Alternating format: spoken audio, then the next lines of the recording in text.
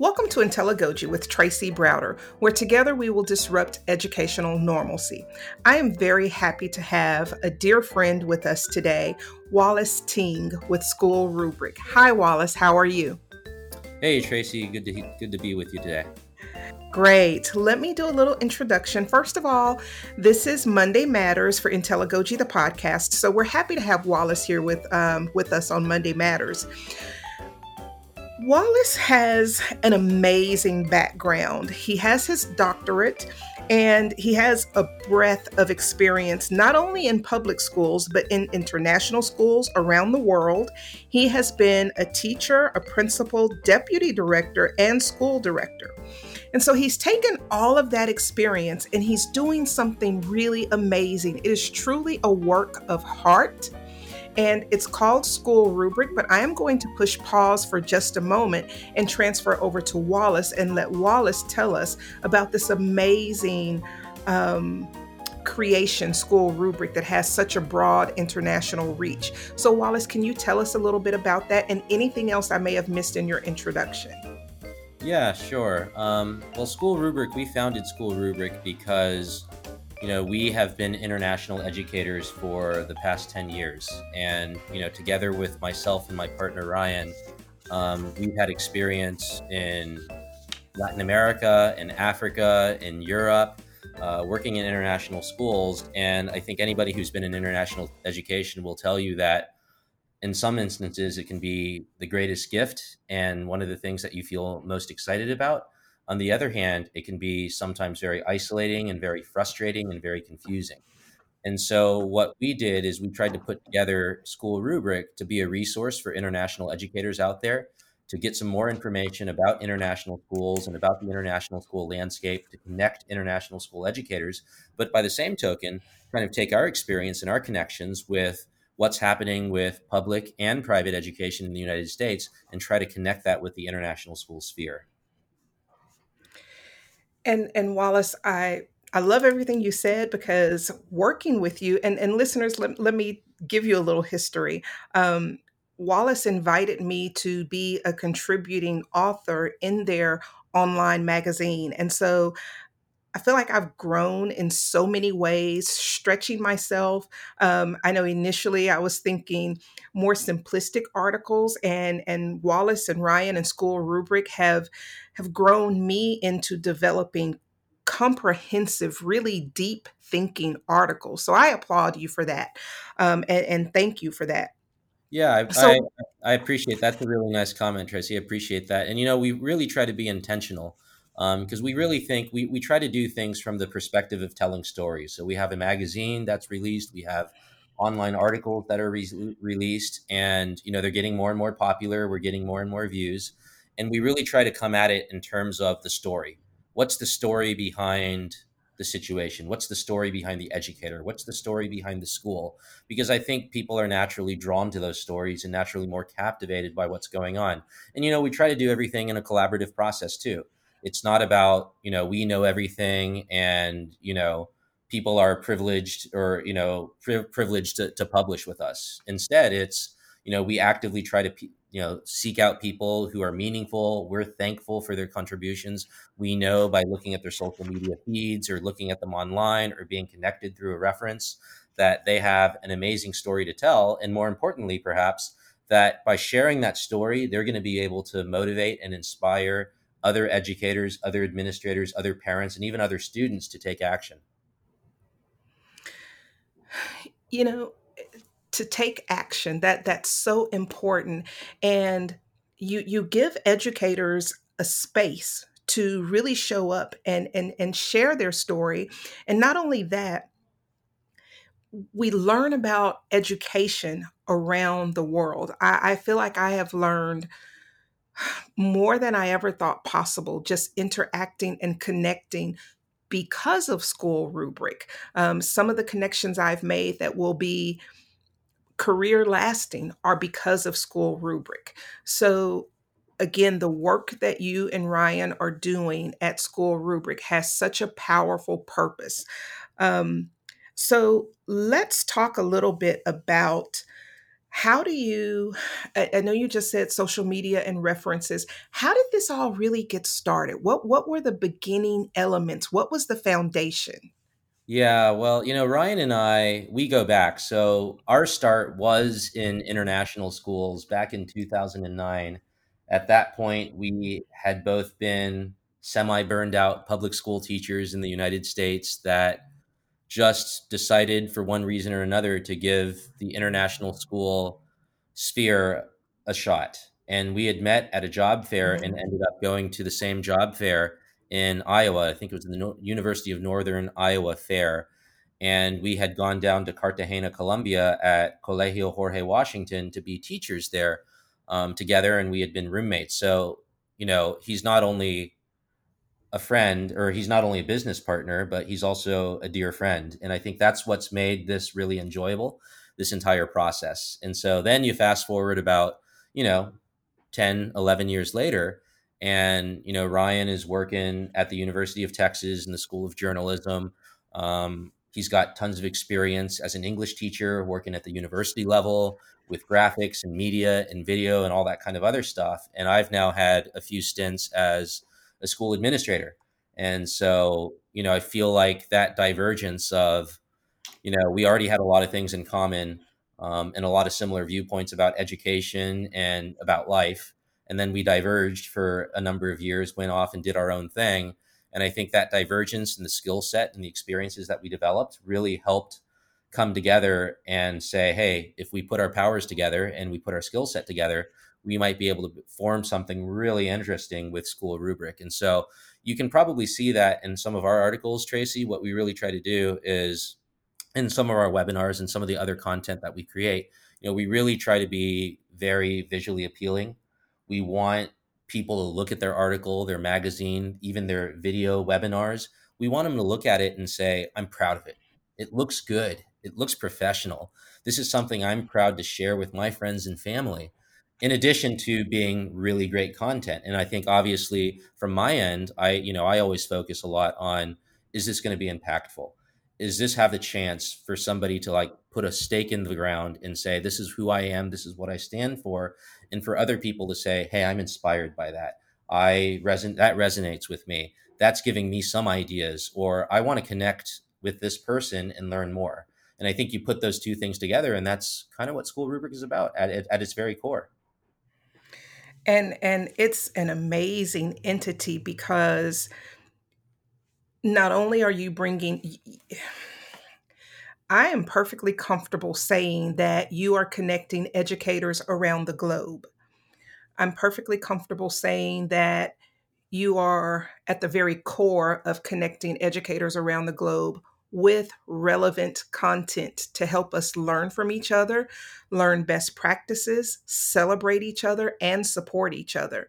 And you mentioned something that I was going to segue into, so let's jump there now.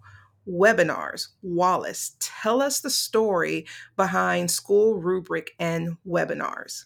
Yeah, that's a great question. I mean, we always knew that video was going to be an important element of kind of School Rubric and just in education in general. Um, I think, it's not hard to look at YouTube and TikTok and, all these other content creators, and even in the educational space, folks like Khan Academy. And so it's not difficult to see why video is increasingly important and relevant. And so we always knew that would be an important aspect of School Rubric. And when the whole pandemic and COVID came out, obviously there was a lot of unfortunate situations out of that. Um, and I think one of the things that's inherent to what we're trying to do by connecting educators and telling stories and everything like that, of course, there's always some differences between a school in China and a school in, you know, Colombia, or a school in the United States and a school in, Spain.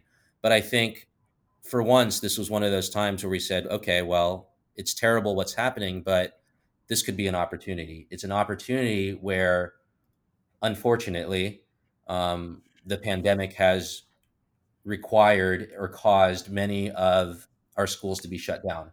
And it's caused many of us to have to go online and do virtual classes and things of that nature. And that's kind of cuts across the entire world. That, the pandemic doesn't care if you're a public or private school. It doesn't care if you're in the United States or you're in China. And so what we kind of, and we had already had quite a bit of authors and collaborators that had been writing articles with us. And so it seemed like a really natural segue to go into the webinars and say, well, let's provide a space that's live where we can have folks present their experience and have folks that are interested in learning from that experience and have a really organic and productive dialogue after the fact. And so we kind of did that when the whole pandemic rolled around, and it's been pretty successful. I think we've had maybe six, seven, eight sessions in English so far. We've had a couple of sessions in Spanish, and we're hoping to have a session in Portuguese at some point later this month. It's absolutely amazing, and I think I may have been at every single one except for 2 of the webinars in English. And the connections, seriously, I have made some long-lasting connections from the webinar. So, listening to presentations on best practices dealing with a global pandemic, with no preparation, um, learning. I think the beauty of it, Wallace, is that whole global connection, because there were parts of the world that experienced COVID-19 before the States, for Yeah. instance. Yeah. And so sitting on those webinars, I'm sitting as a participant listening to best practices, lessons learned, how to streamline communication for parents, how to package the learning for students. We learned all of that because of the work of School Rubric, connecting educators around the globe. That is absolutely powerful, Wallace.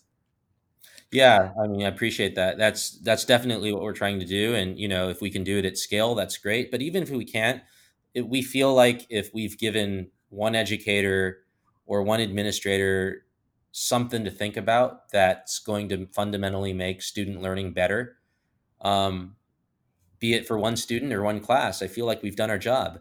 And if a couple of educators go there and as a result of our sessions are able to connect with each other, offline, on their own, and really engage in a fruitful dialogue and be supportive of each other, then I think in our eyes that's success.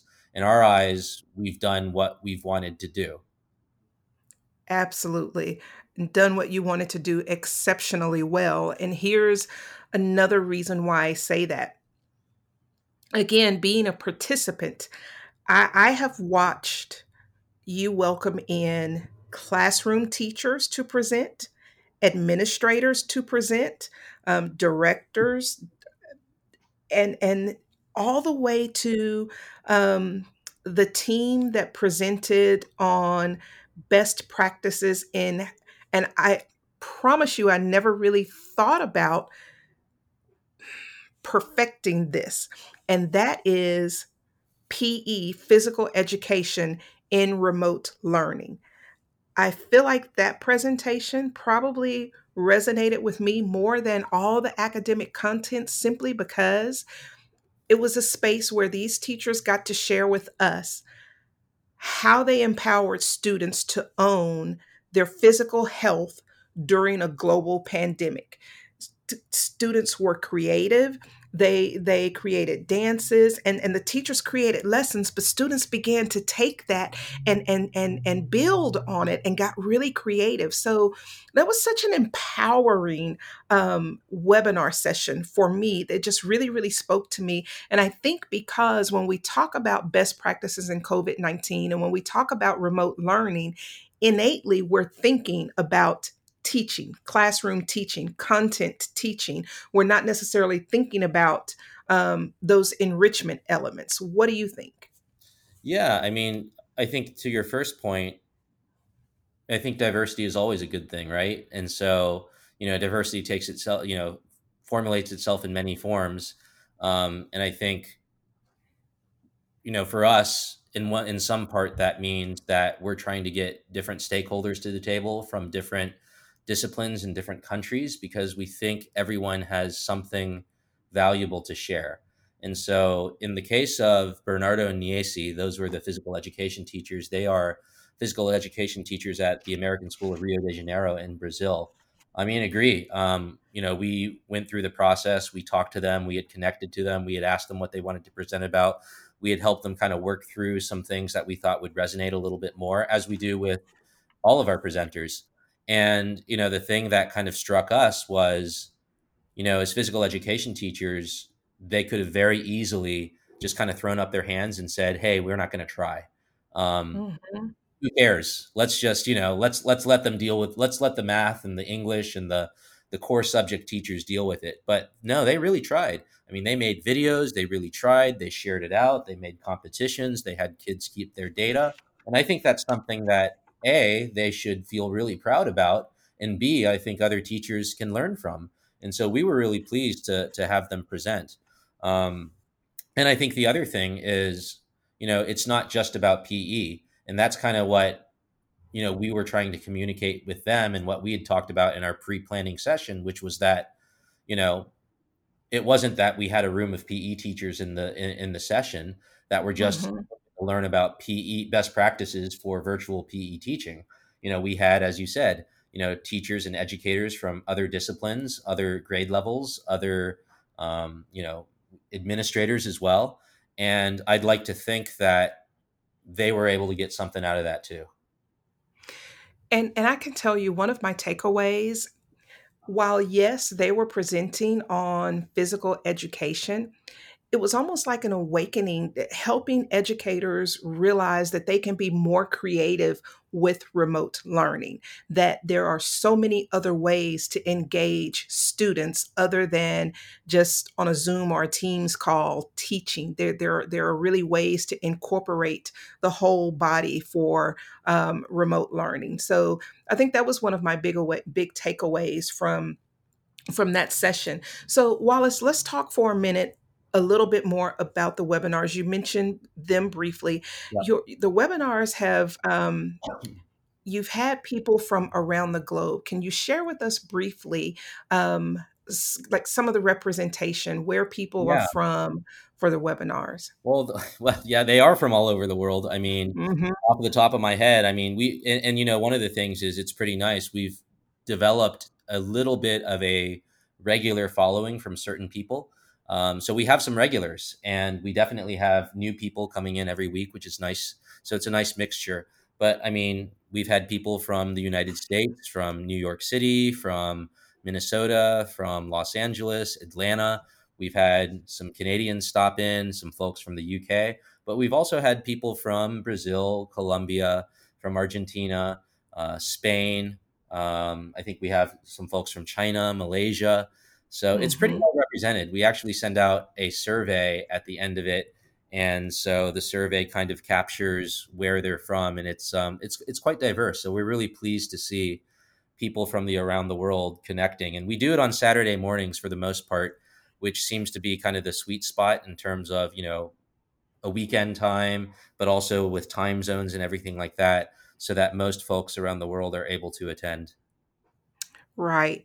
So what as you facilitate these webinars, I know there's so much that goes on behind the scene to make them successful, but as you continue to host these empowering, thought-provoking webinars, what have been your takeaways when you and Ryan sit down to dialogue after webinars? Yeah. What are you learning? What are you focusing on improving, reaching more? What kind of conversations do you have behind the scenes? Yeah, well, I think, just like so I think there's a couple of elements of it, right? So I think the first element is the material and the content itself. And so we're always looking to make that resonate more, to make that more meaningful and make that more impactful. Um, and I think we ourselves are finding it professional development for ourselves. So, as we engage with new presenters and they're sharing their ideas, and yes, we're helping them maybe refine their idea a little bit, we're all also learning a ton, because we're educators too, and we enjoy learning. So I think that's one part of it. So we really try to think about some of the survey results. We take a look at what people respond, what topics they want to see, how helpful they found the presentation, whatnot. And I think within the team, we also talk a lot about, how can we make the sessions as engaging as possible or not. And again, that's in part based on the feedback. That's also based on what we think and our perceptions of the session itself. That's also based on, numbers and, engagement and things of that nature. But, we try different things, Tracy. It's like, as an example, we experimented with some breakout rooms as an example. Mhm. And, in some cases they worked out really well. In some cases they didn't. But we wanted to try it and we wanted to give it a shot. In some cases, I think in the first session, we experimented with three presenters. That turned out to be a little long. So we went down to two presenters. Another example, we implemented a photo booth. So we put everything in Zoom in a grid format. We took a photo, edited the photo, and posted that on social media just so people could get a flavor for some of the sessions that we were offering. That turned out to be pretty popular, and I think that led to a slight uptick in some of the registrations. So I think with respect to Ryan and myself and the rest of the team, it's just like a lesson, Tracy. Every Saturday is a lesson. Every Saturday, you are facilitating learning and you're also learning yourself. So we're constantly asking ourselves, what's better? What went well? What didn't go well? What could be better? What feedback do we have? And I think the other element, Tracy, is also not just thinking about that particular day, but we're also thinking about Mhm. the trend, right? Like, how are people going to want to increasingly learn now, tomorrow, 2 years from now, 3 years from now, right? And how can we kind of catch that wave, so to speak, or maybe even lead the charge in some cases? And the very reason I asked that particular question is being one of those regular participants.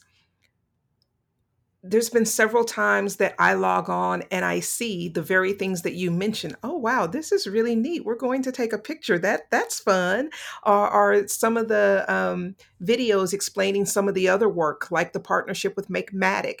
So every time I come on, and then the breakout rooms were new, and that was a hit to me because it gives you, and that's it gives you that intimate connection with other participants, as well as after the webinar ends, you open it up for people if they're free to hang around a little bit and have just kind of a coffee shop type conversation.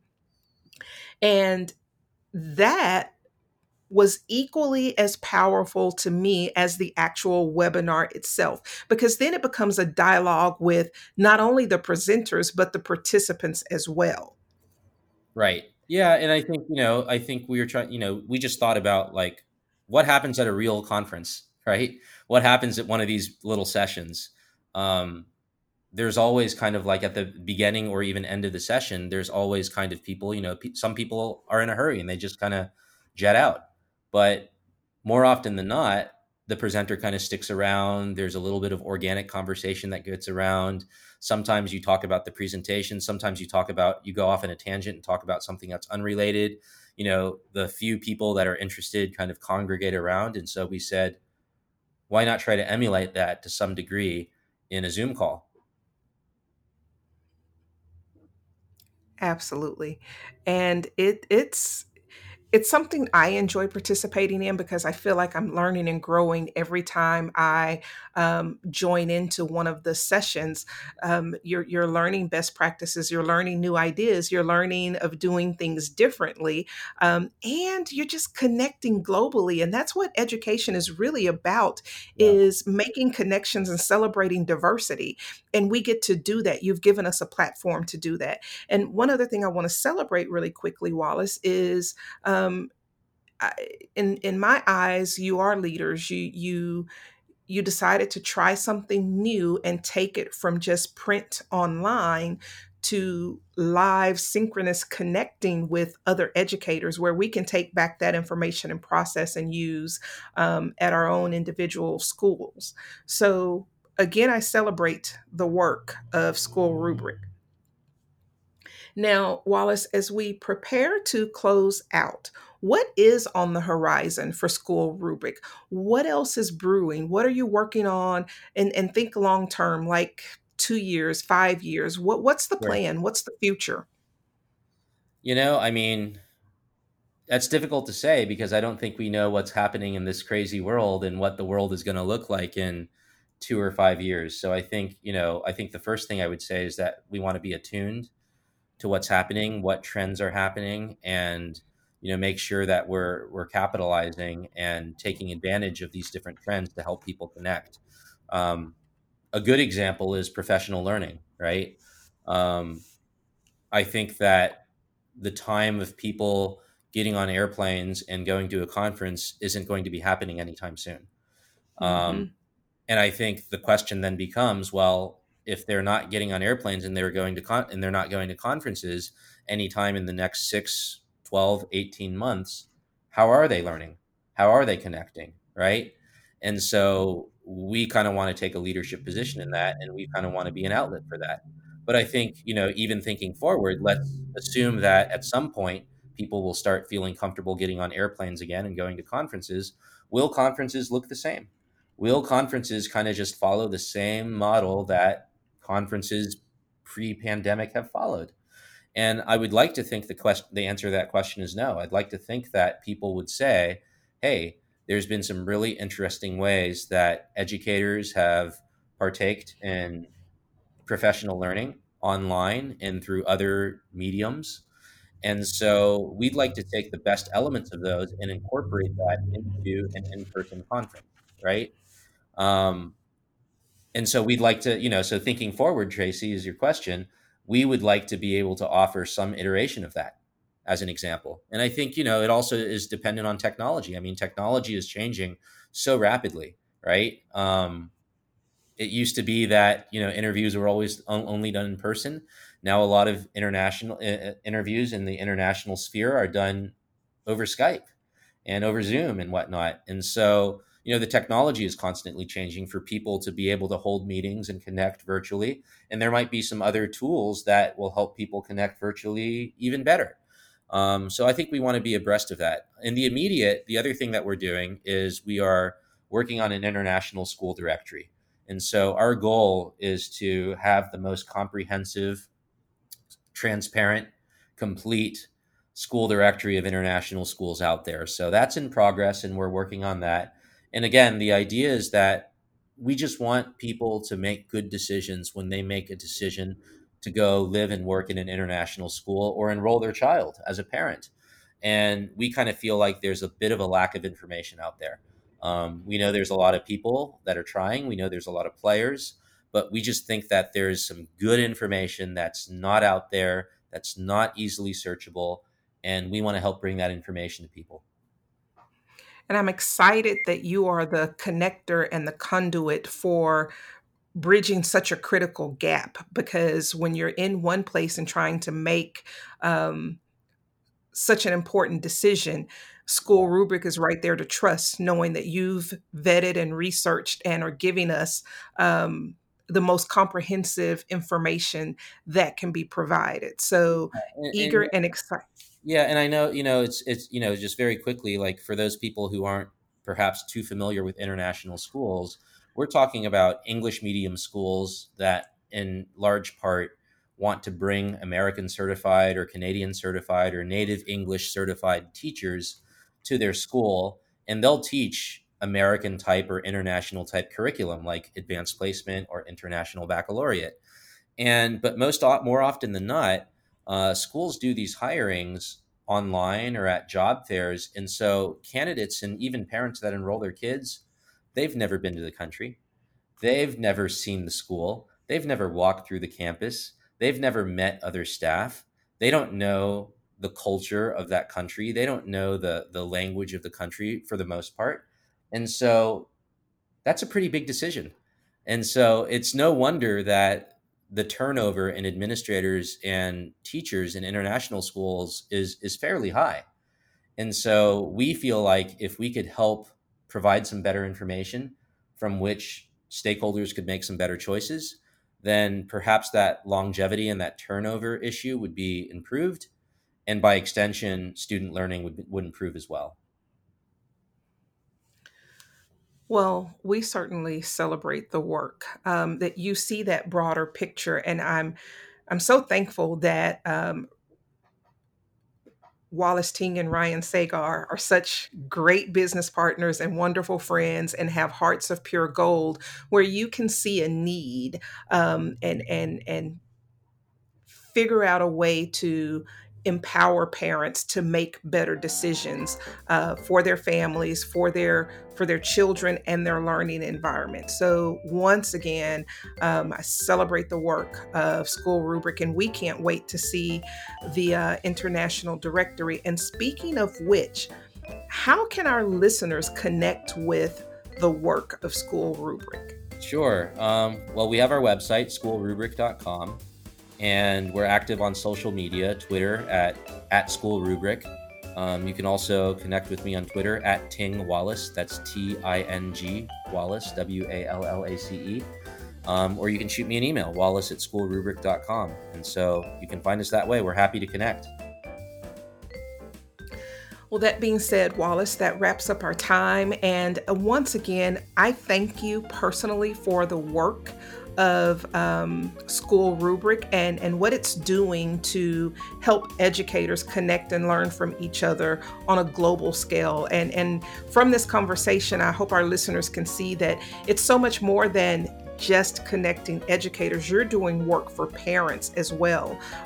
So can't thank you enough. And I'm so glad that you were able to carve time out of your busy schedule to talk to me at IntelliGoji, the podcast. So thank you, Wallace, for that. Absolutely, Tracy. Thanks a lot. Stay safe. Be well. All right. This is our time, friends. We'd like to thank you for joining us at IntelliGoji, the podcast, where together we will disrupt educational normalcy. Until next time.